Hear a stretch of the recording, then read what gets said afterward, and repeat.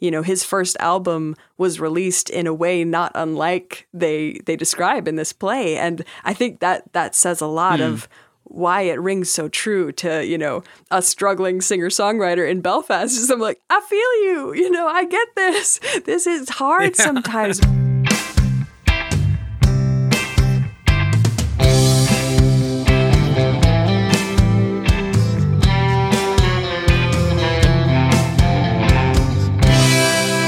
Hello, everyone, and welcome back to No Script, an unscripted conversation about theater's best scripts.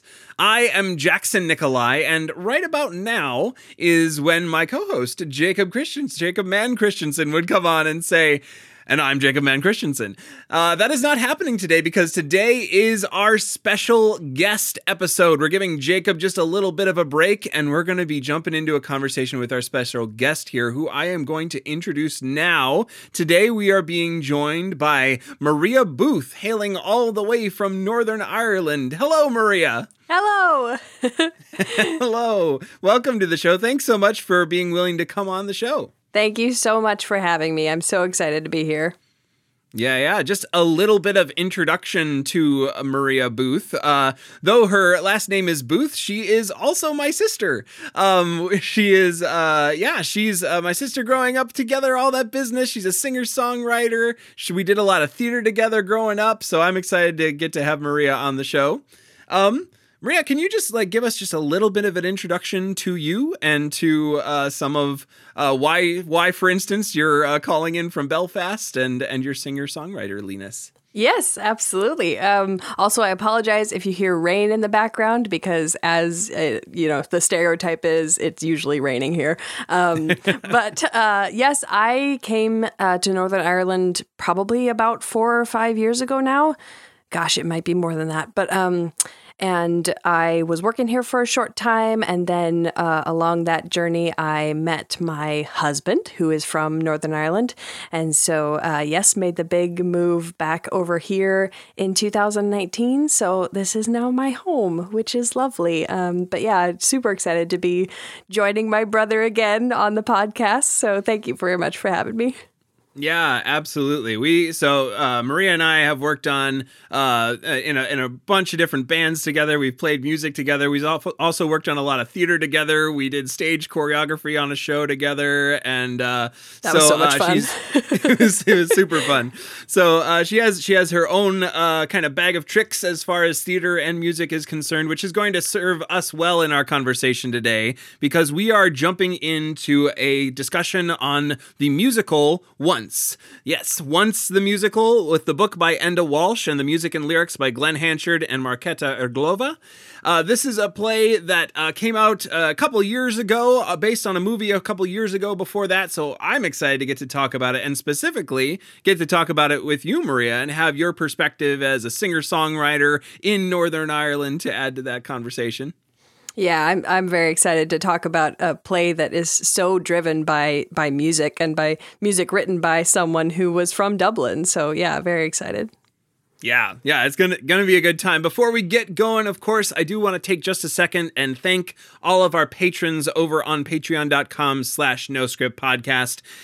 If you're a longtime listener of the show, you know that we love getting to have these conversations. We can constantly say it's a labor of love for us to get to talk to each other, between Jacob and I, and then with our special guests, and all of you out there in podcast land about some of theater's best scripts. Unfortunately, the endeavor is not a free endeavor. There are some costs associated with hosting a podcast, with scripts purchased and hosting fees and the variety of time being put into the podcast as well. So if you're a longtime listener of the show, or if you're just loving what you're hearing and you're looking for a way to help out the podcast, patreon.com/noscriptpodcast is a great way to do that. When you head over there, you're going to find a number of different tiers of membership. The lowest tier is just $1. And at that $1 amount over, $12 over the course of a year, you're helping out the podcast quite a bit. And Jacob often likes to say, we hope we're giving you at least $12 of worth out of the podcast over the course of a year. So if you're looking for a way to help us out, that's a great way to do it. Head on over to patreon.com/noscriptpodcast, and we will see you over there. Now, back to the script. Back to Here the we script. go. Back to the script. This is always the marathon whenever we do a guest episode. It's Jacob or I doing just all the things all at once. So we're jumping into it. We're going to jump into the context here real quick, just to give you a short bit of context for this play. The play is based on the 2007 film by the same name, Once. And that film was conceived by Glenn Hanchard and Marketa Irglova, excuse me. And it was an Academy Award-winning show. For Falling Slowly was the song that won the Academy Award for Best Song that year. Highly acclaimed movie, lots of people's favorite. Great show. Then a couple years later, it kind of lived on as a film for a while, but then in 2011, it premiered at the American Repertory Theater in its play form, and that's the version that Enda Walsh wrote the book for. Kind of a fun process. It kind of came together pretty quickly in like a church basement was a lot of their rehearsal process for the show. And that show ran from 2011 to 2012 off Broadway and then on Broadway from 2012 to 2015.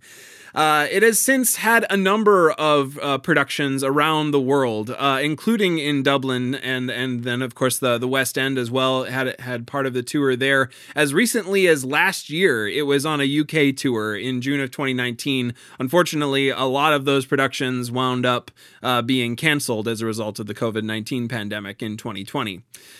So, and actually, Maria, just to jump in there, you were almost going to go to one of those shows, right? I was.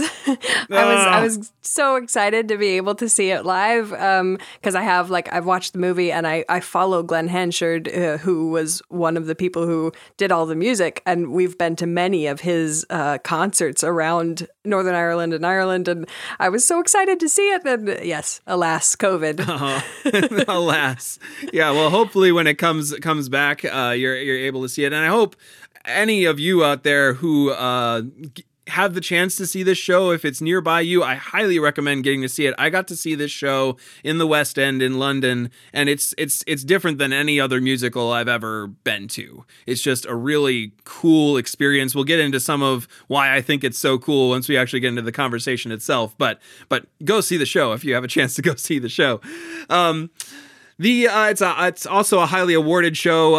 It got Best Musical in 2012, the Tony Award for Best Musical, Best Book of a Musical, Best Actor in a Musical, Best Direction of a Musical, Best Orchestrations, all sorts of bests. It's a highly acclaimed show, and continues, and I'm sure will continue to be played in both regional houses and in the kind of big houses on Broadway and West End tours around the globe.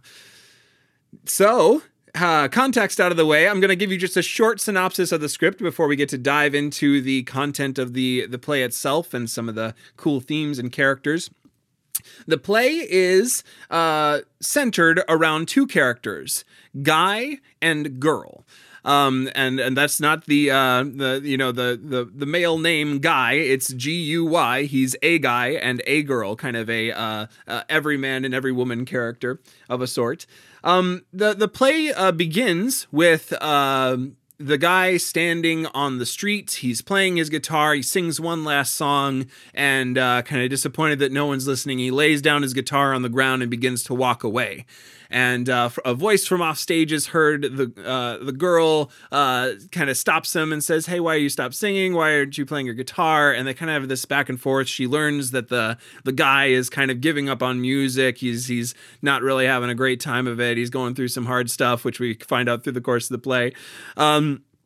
And she picks up his guitar and doesn't let him leave right away. She has a vacuum cleaner with her, which is just a great entrance.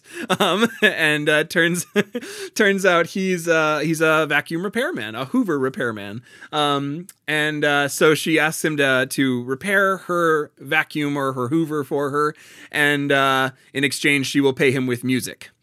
So he manages to agree to it basically by the fact that the girl is a very convincing person. She's very persuasive and gets him to kind of make this trade with her. I neglected to kind of give us the setting of this play. It's in a post-2000 Dublin. So somewhere in the post-2000s, I think the play mostly holds up pretty well. It's not really, I think it kind of is set in the present. We often like to kind of quibble on this podcast about plays that are set in the present, because almost always there will be a time when the present doesn't seem so present as the events of the play. But this one holds up pretty well, kind of present day Dublin. The guy is Irish, but the girl is Czech. You can tell right away she has a bit of an accent, and she admits to being Czech early on in the play. And so they go off together to this music store. They get to know each other. They play some tunes together. She begins to hear some more of his music that he reveals to her. They go over to his place. He fixes her Hoover. They have a moment in his bedroom where he's kind of sharing this music with her, and he kind of comes onto her a little bit, and she rebuffs him, and they kind of go their separate ways. The next day, they meet again at this music shop. There's also a delightful character called Billy who owns the music shop that they interact with a bunch. We'll talk more about Billy later on. But they kind of agree to be friends again, and he shares some more of his music with her, which sets off another series of events. She brings him to her house and introduces him to her family, including her young daughter who's there. We discover that she's a single mother at the moment in the play, and he shares more of his music with her at her place, meets her family, and she encourages him to write or produce a demo, an album of all of his songs.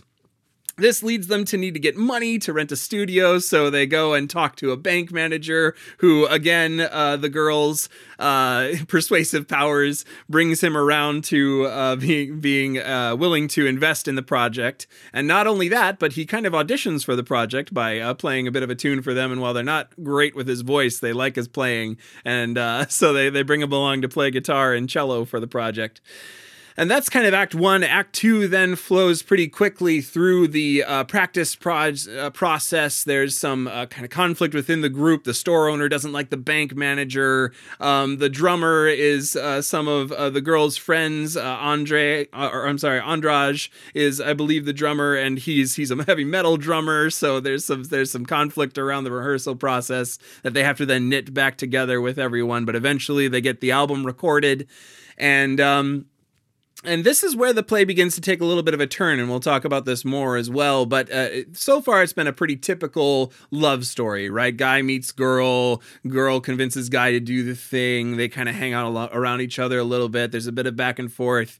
But towards the end of the recording session, the girl tells the guy that her husband is coming back to town, and that they're going to try to make it work. And many of the songs that the guy has written are about his former lover, his girlfriend who has moved away, cheated on him, and moved away to New York. So the girl is in some ways trying to help him process that and trying to get him to go after his old girlfriend. And that's kind of the way the play ends. The husband begins to come back the girl's husband comes back to Dublin, or is coming back to Dublin. So she says she's going to try to make it work with him. And she encourages the guy to call his old girlfriend and see if he can kind of finish up what is left unfinished for him, because it's clear that he's still going through some stuff. The play ends with them going their separate ways, and the gift that the girl gives the guy in encouraging him to produce this demo, he returns in a fashion by buying her a piano, something that she says throughout the play that it's much too expensive to buy a piano in Ireland for her. So he gifts her with with a piano at the end of the play, and that's kind of where the play ends. Well done. Thank you. And all of the events that Jackson has just described happened in, 5 days?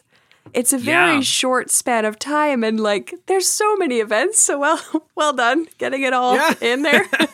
Well, yeah, it's a whirlwind for these characters, right? It's just kind of taken up in this kind of very fast, momentary relationship between the two of them that leads to so much growth and movement for them. So this, as I mentioned in the intro, in some ways this feels like kind of a typical love story with the two of them meeting on the street by pure happenstance, it would seem, and kind of one or the other of them, the girl in this case, holding on to him and not letting him get away for a little while before they begin to kind of play music together. But even from the synopsis, you kind of hear the difference. What's some of the differences you've heard in the way that the play kind of turns the traditional love story on its head for you?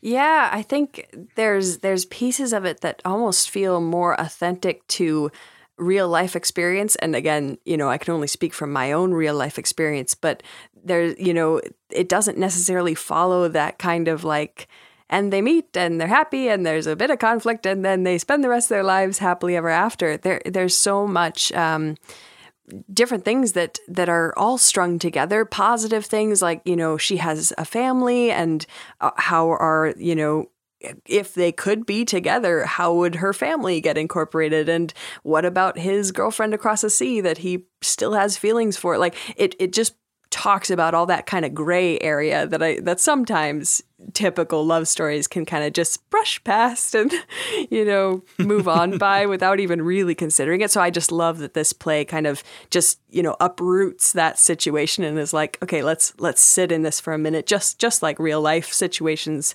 all need to be considered in, real love stories. Right. And to have the real difference at the end where they don't end up together, that their choice is to pursue the other relationships that are a part of their lives. All while still being very sappily romantic throughout the play. Like it is it is a love story to some extent. There's some really beautiful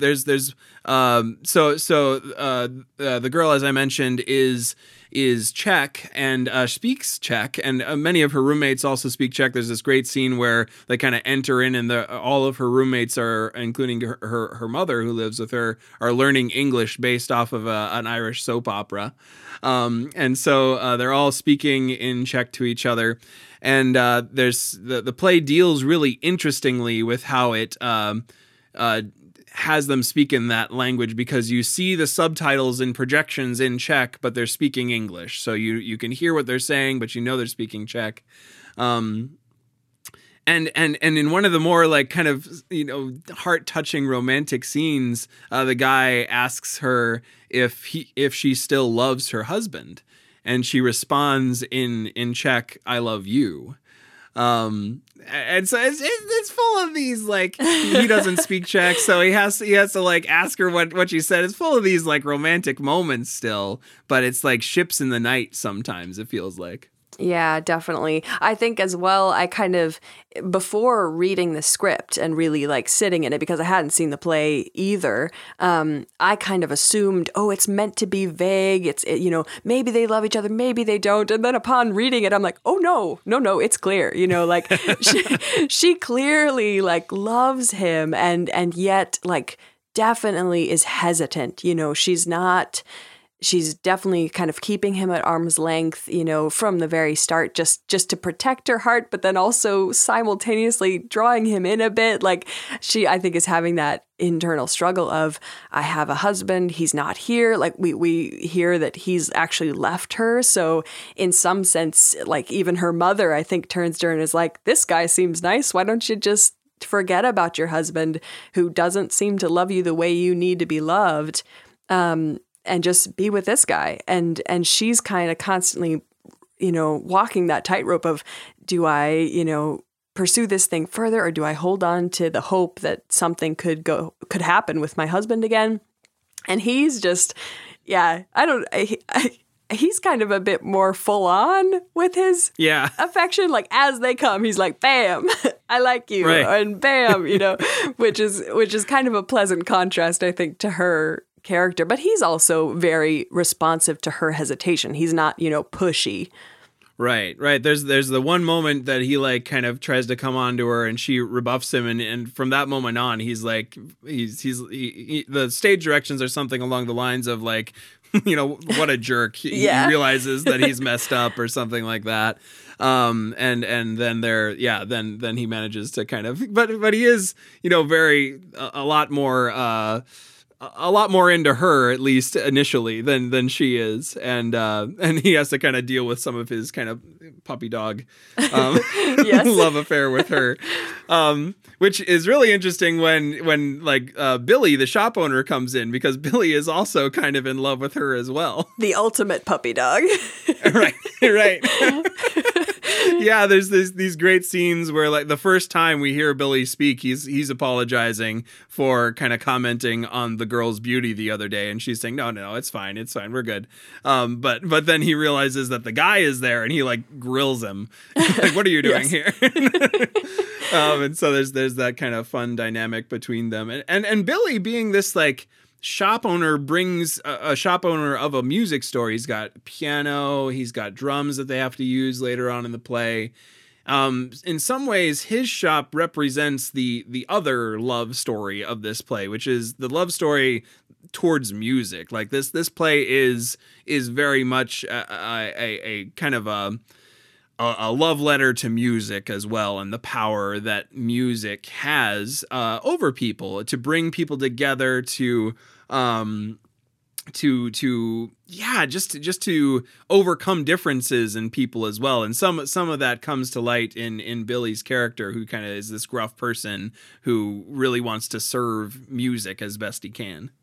Yeah, I definitely think the strength and power of these songs in particular, music in general, but these songs in particular, I think mean so much to the play, and they are like the driving force for, how the guy and the girl's relationship, like she meets him because he's singing, and she hears it and is drawn to it. And, so many events in the play are driven forward by people being overcome by how incredible these songs are, and unique and deep and beautiful. And I noticed that Enda Walsh actually says that he was maybe a bit skeptical about working on this play. And then he says, whatever skepticism I had coming into these 2 days pretty much evaporated when I heard that music. And we began to discuss how we might stage this piece. And I just thought, oh, that's so interesting that even the writer of this play was overcome by the beauty and power of the music enough to create this. And I just think that's so important to how the plot moves along, are these specific songs. Yeah. The music is unlike any other musical. I maybe Come From Away gets close to this, but not even. These songs are both like folk love ballads, and yet deeply character centric somehow. And those of you who have watched the movie kind of know that the movie is not really a musical. It's instead a movie with music in it. The characters certainly are informed by the music in it and move really interesting and artistically. But I think in the play it's even more pronounced. Like beats happen because songs are played. And characters move from one state to another as a result of the songs being played. I'm thinking of specifically, what's the name of it? I'm gonna find it here. It's something about a hill that the girl sings. Maybe it's just it is the hill. Yeah. Yep. Yeah. It is. It's the hill, and this song is. It's like a monologue where a character starts wondering something. Whether they should do a thing or not. And for the girl, it's whether or not she's going to tell the guy she wants to be with the guy or not, or kind of honor what she knows is her husband coming back to town and trying to make that work for the sake of her daughter and for the sake of their relationship. But this song is not like, it's not direct at that. And yet that emotion is tied into the song itself. Yeah, absolutely. And I find it so interesting that almost all, well, not all, but most of these songs have this kind of ability to dip in and out of the characters' past experiences and their present experiences. Like, the guy has written the majority of these songs, all of these songs, I believe, about his ex-girlfriend. But even as he says, he has begun to sing them with meaning for the girl. And, they kind of exist in this space of past and present. And even, that song, The Hill, seems to be, holding so much pain from her marriage that was such a struggle and up to this point is non-existent. He's gone. And yet she's singing about this man that's right in front of her and can't see her. Oh, it's such a beautiful song. There's like, yeah, it's like, cause there's this line, let me see if I can find it, where she's saying, he's so caught up in, yes, with all his troubles on his mind, he's looking right through me. And the line before that is, but he doesn't seem to see me. And, through the whole play, he does see her, but he is kind of, swept up in everything. And I think she feels a bit like, I am going through this internal struggle that he can't really see. It's so good. It's so painful.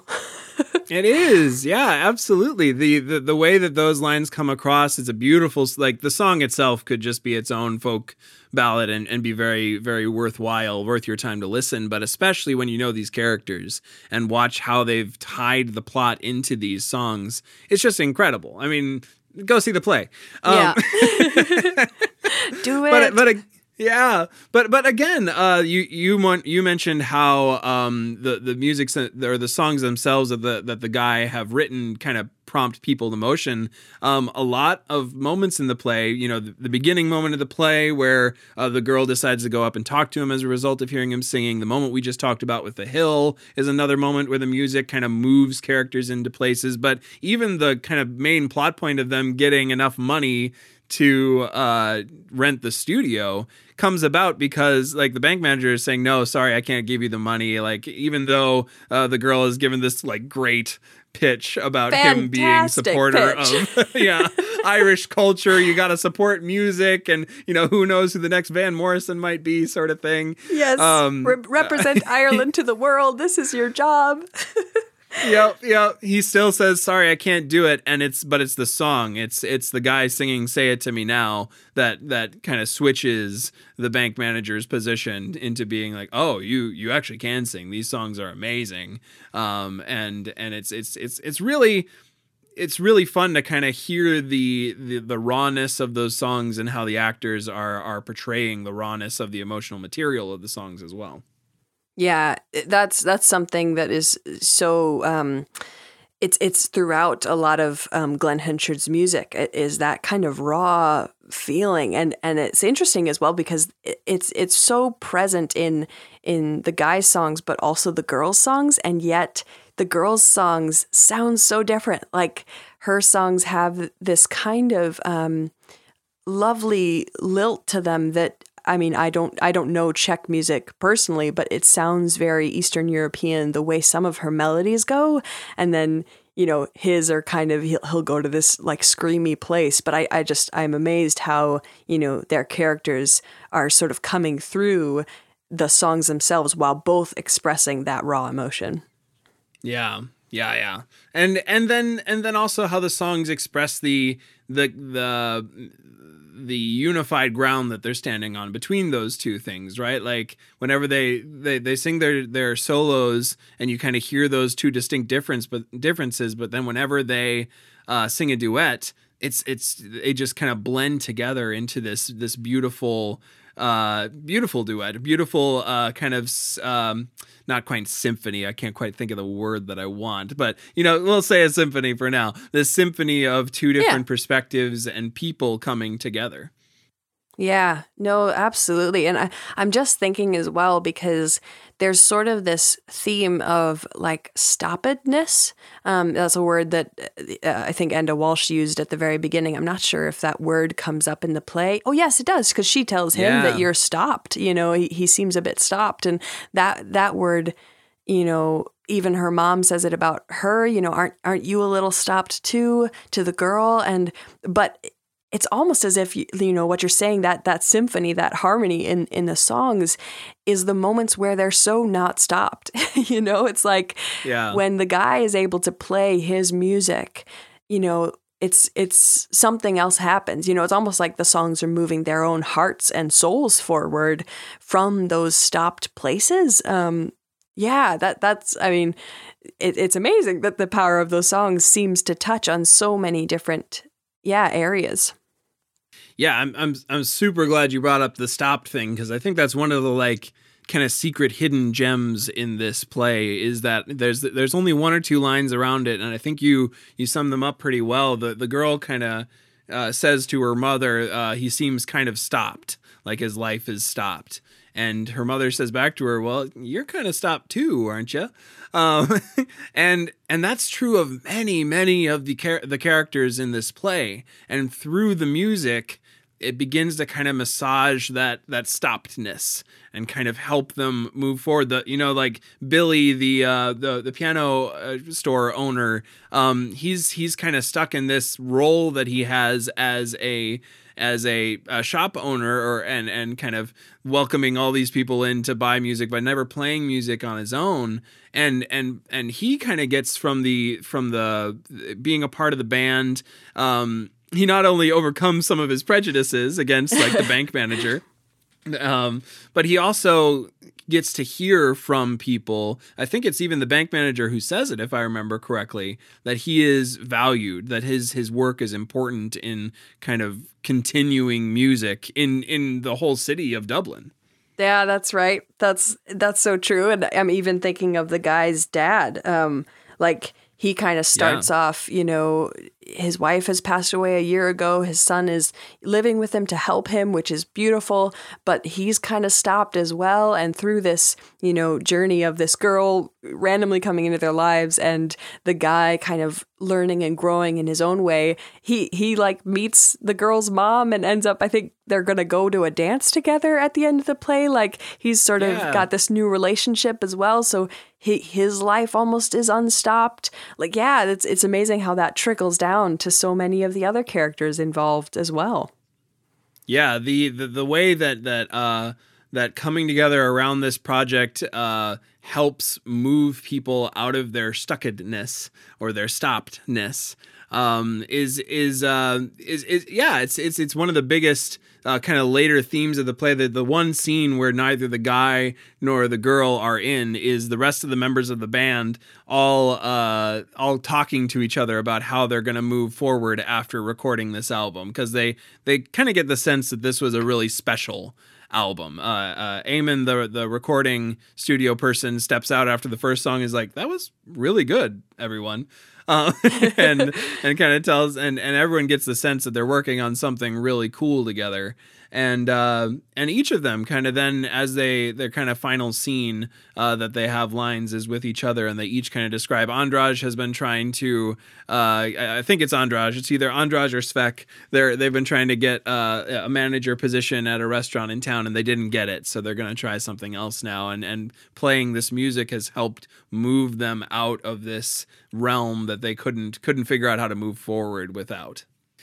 So we're gonna hard pivot here real quick and talk just a little bit about. I wanna talk about the set itself, and some of the staging of the play. The play moves pretty fluidly between spaces.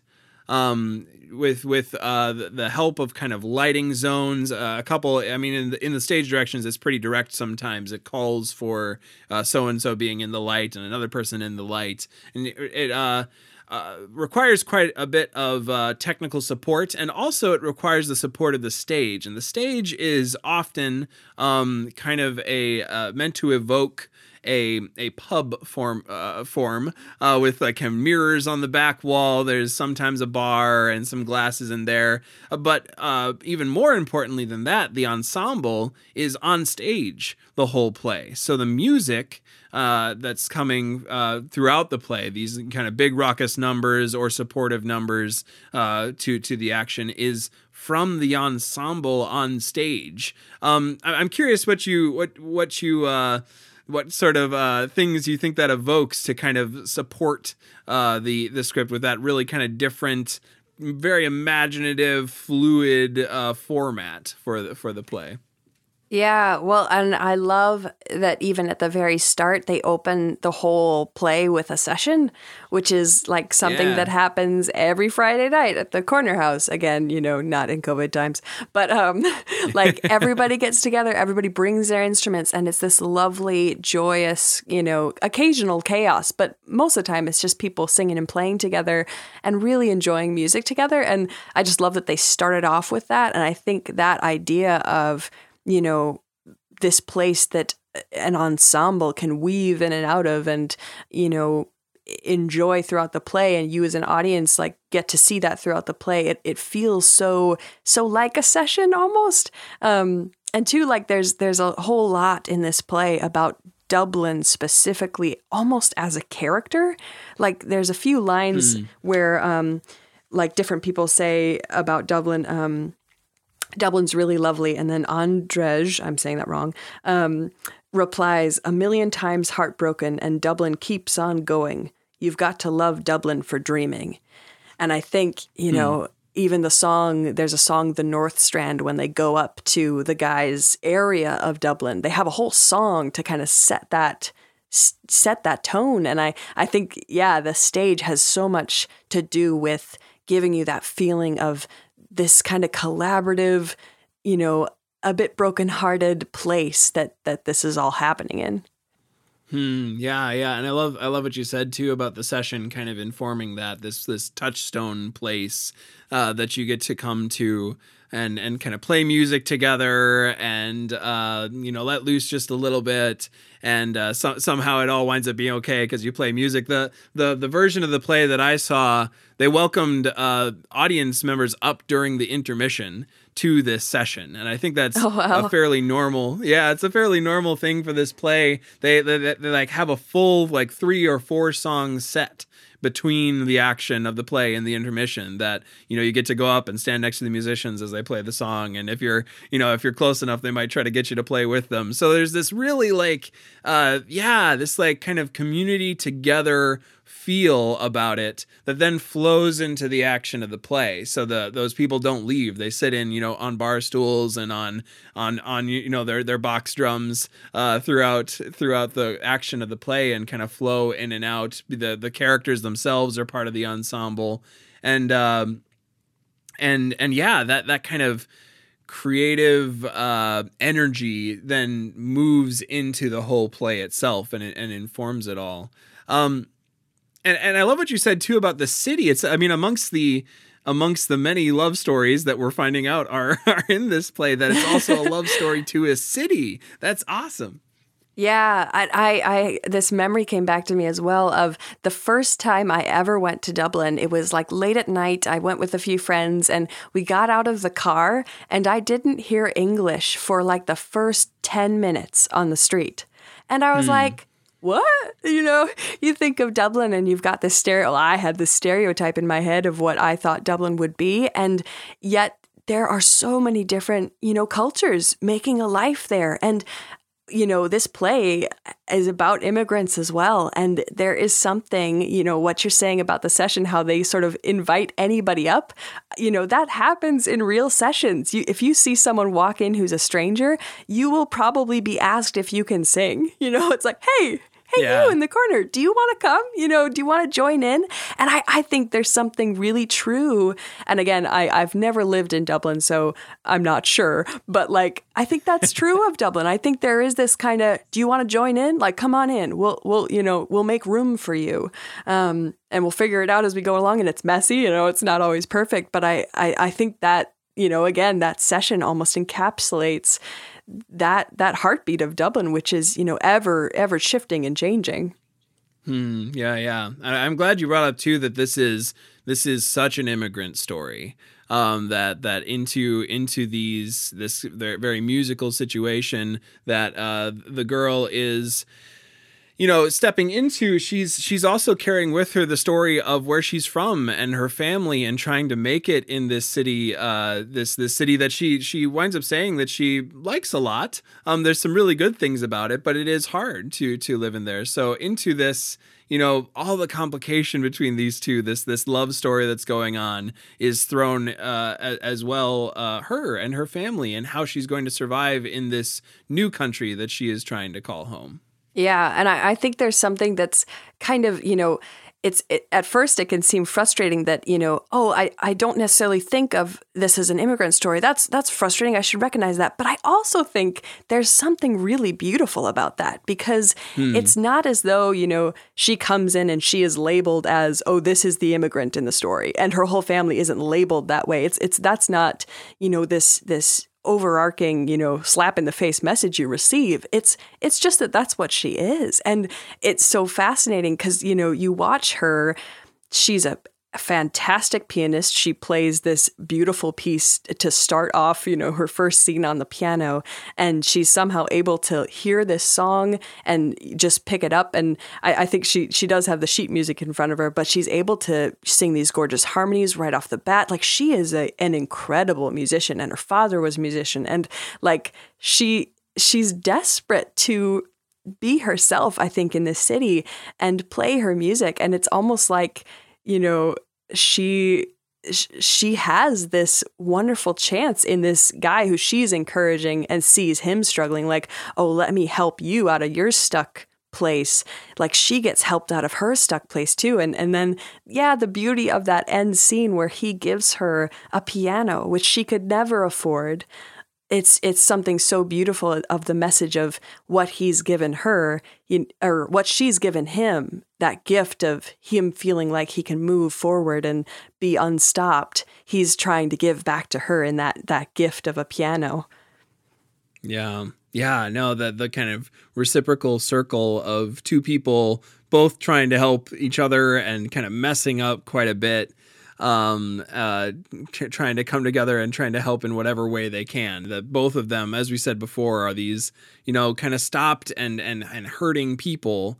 And yet for this like very small moment, again, like 5 days, they were able to see each other and be a part of each other's story. And I want to know more of the story, right? Like, I want to kind of hear the sequel and hear how everything worked, because you're not really sure it's going to wind up okay for both of them. They're both going into kind of fraught moments, but it's out of this this crucible of 5 days where they were able to kind of see each other and know each other. We only get a moment of their lives, but that moment was really impactful to them. Yeah, definitely. I think there's something so beautiful about the moment that they experienced together. As you said, that word just rang true for me throughout the play. And there's even this spot where the guy, they're sort of having their moment after the song "The Hill," and they're like, the girl's saying she likes him, and that's great, but they can't do anything about it, and her husband's coming back. And she says, you cannot walk through your life leaving unfinished love behind you. You have all this heart in these songs, and it is because of this girl in New York. It is for you and your love that we made this tape. And he says, but what about this? Oh, but what about us and this moment? Isn't this unfinished?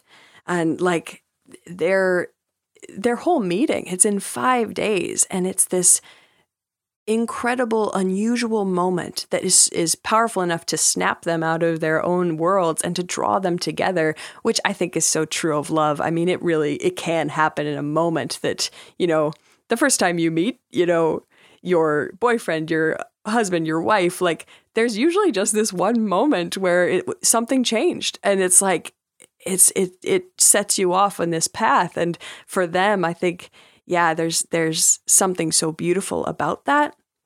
And I think from a music standpoint as well, I just feel like music encapsulates that feeling of a moment, and the way music is used in this play, encapsulates that so well. It's like these precious moments that you experience when someone's, playing music and you're listening or vice versa, you're experiencing that moment together, and it can take you places. It can transform your lives through one moment. It's just powerful.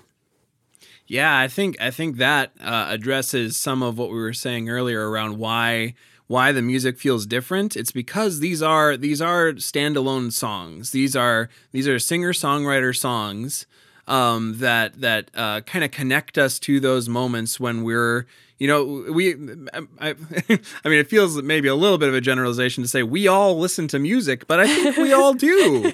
I think I'm gonna go out on a limb and say that, we all listen to music in some way, and music informs our lives, and these are not, character arias or something like that, or exposition songs. These are songs that somehow magically work their way into being character movement, but they are just they're great, singles that you could see on an album together. They are on an album together, and they stand alone as songs all on their own, and so they spark in you that familiar human emotion of looking at your life through song and trying to process your life through song.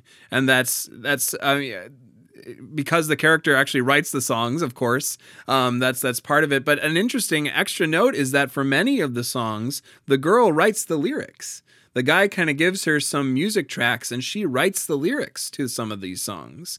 So you get both of these characters working through their life in songs and evoking in us those moments when we've sat down with a track or that we really like, or maybe some of us have produced a track that we really like that speaks into the moment that we're living.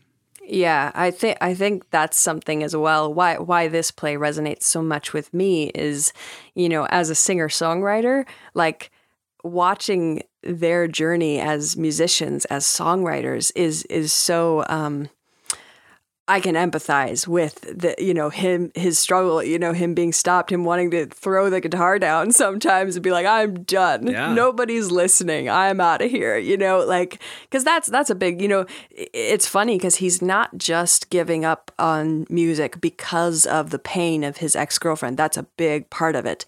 But he also says repeatedly, nobody wants to hear these songs anyway. There's no point to this. Why am I still playing this? And I think that's something that every musician can resonate with. And yet it also paints so beautifully the moments when you are uplifted by what you've written, or, what you've shared with another person, or what you've heard from another musician. It's just such a true kind of painting of that singer-songwriter life. And I did hear Glenn Henchard say in an interview that a lot of this story is based off of his own personal life, which I found fascinating, that, his first album was released in a way not unlike they describe in this play. And I think that says a lot of why it rings so true to, a struggling singer-songwriter in Belfast. Just, I'm like, I feel you, I get this. This is hard sometimes, but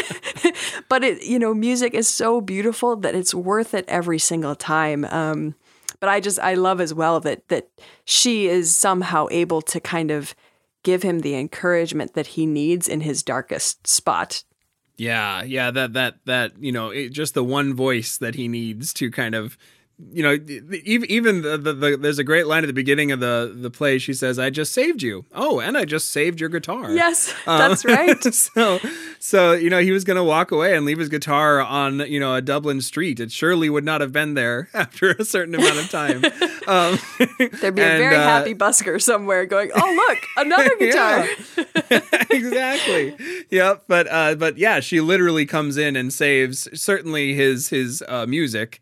But probably him as well.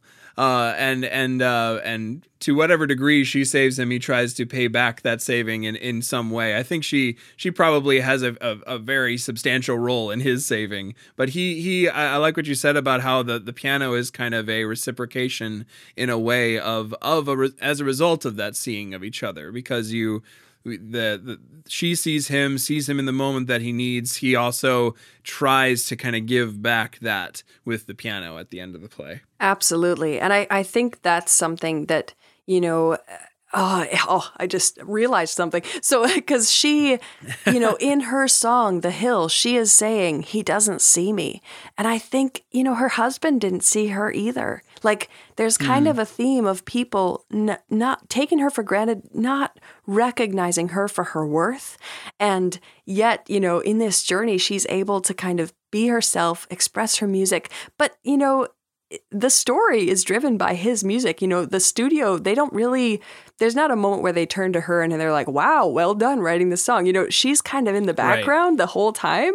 And then he gives her this piano. And I think that gift signifies that ultimate, like, I see you. You are worthy of this investment that is expensive and precious and exactly what you need to keep going, to keep progressing in your dreams. Like, I think that's seeing that he does. I mean, ultimately, his gift is just telling her, I see you and I value you, which is what she needs. That's so good. Yeah. Just came to me. Oh, yeah. Well, we're running down towards the end of our time here. We got to wrap up soon. This play is so beautiful. It's so rich, so full of these themes we've been talking about. It's also such a funny play. It's always hard to ping pong off it, but there's great scenes between the bank manager. The bank manager sings this song to them, and it's not a great song. Yes.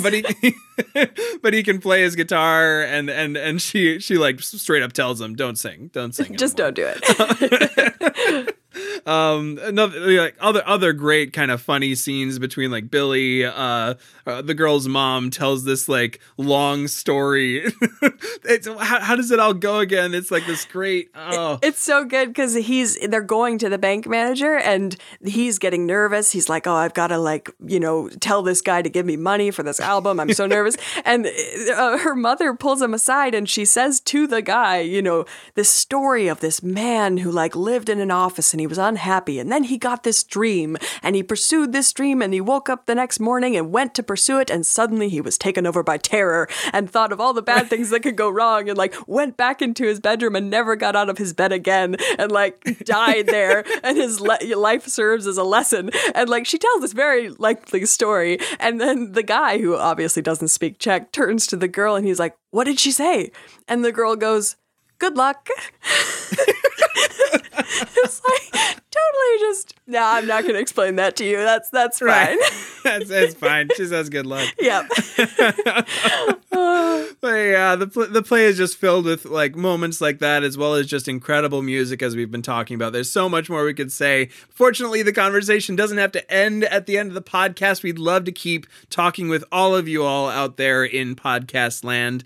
You can find us on Facebook, Instagram, or Twitter at the username @NoScriptPodcast. We also have a Gmail, noscriptpodcast@gmail.com. We'd love to keep talking about this play with you. Find us on any of those sites. Keep talking to us about Once and just the awesome play that it is. Maria, thank you so much for coming on the show and talking about this play. Thank you so much for having me. It was an absolute pleasure. Yeah. So as you mentioned at the top of the show, you're a singer-songwriter. You produce music. Where can people go to find you and your creative work out there in the world? Yeah, thank you. So you can actually find me. My music name is actually my maiden name. So it's Maria Nicolai, which you will know from seeing Jackson's name, Nicolai. Lots of people don't know how to spell it, and that's fine. But you can find me online, marianicolai.com, and my Instagram page and Facebook, all those sorts of things. And my album is actually on Spotify, my first album. So if you want to listen to it there, you sure can. It's called Through the Ashes, and I'm hoping to make another album coming up here soon. So, yeah. Yeah, no, it's a great album. Lots of fun. Jack actually played on, you played the drums for that. So we got to collaborate on that as well, which was fantastic. Yeah, I would highly recommend it. It's a great album. Go check it out on Spotify. Find her online. Find her in all those places. And if you want to tell someone about this podcast or about Maria's music, we'd love to have you share out this show. We're hosted on Apple Podcasts, Google Play. We, of course, are hosted on on Podbean as well, which is the main place that the show is hosted at. You can also find the podcast we post on Facebook every week when the show comes out. So share this show around with folks. This is a great one for people to come in on if they've seen the movie or whatever. So if you're looking to share the great times that we have here in the No Script community, it's a great show to do it. So you can find us on all of those sites. Thanks once again, Maria, for jumping in on this show. Thank you very much. Next week, y'all, we're coming at you with our last play of the season. So don't worry, we're coming back with season 6. Wow, we're on season 6 of this show. We'll be coming back after the holiday season. We're going to take a little bit of rest and recuperation and be back again. So get excited for this last show of the season. Jacob will be back next week. But until then, I am Jackson Nikolai. Thank you for listening to No Script, the podcast.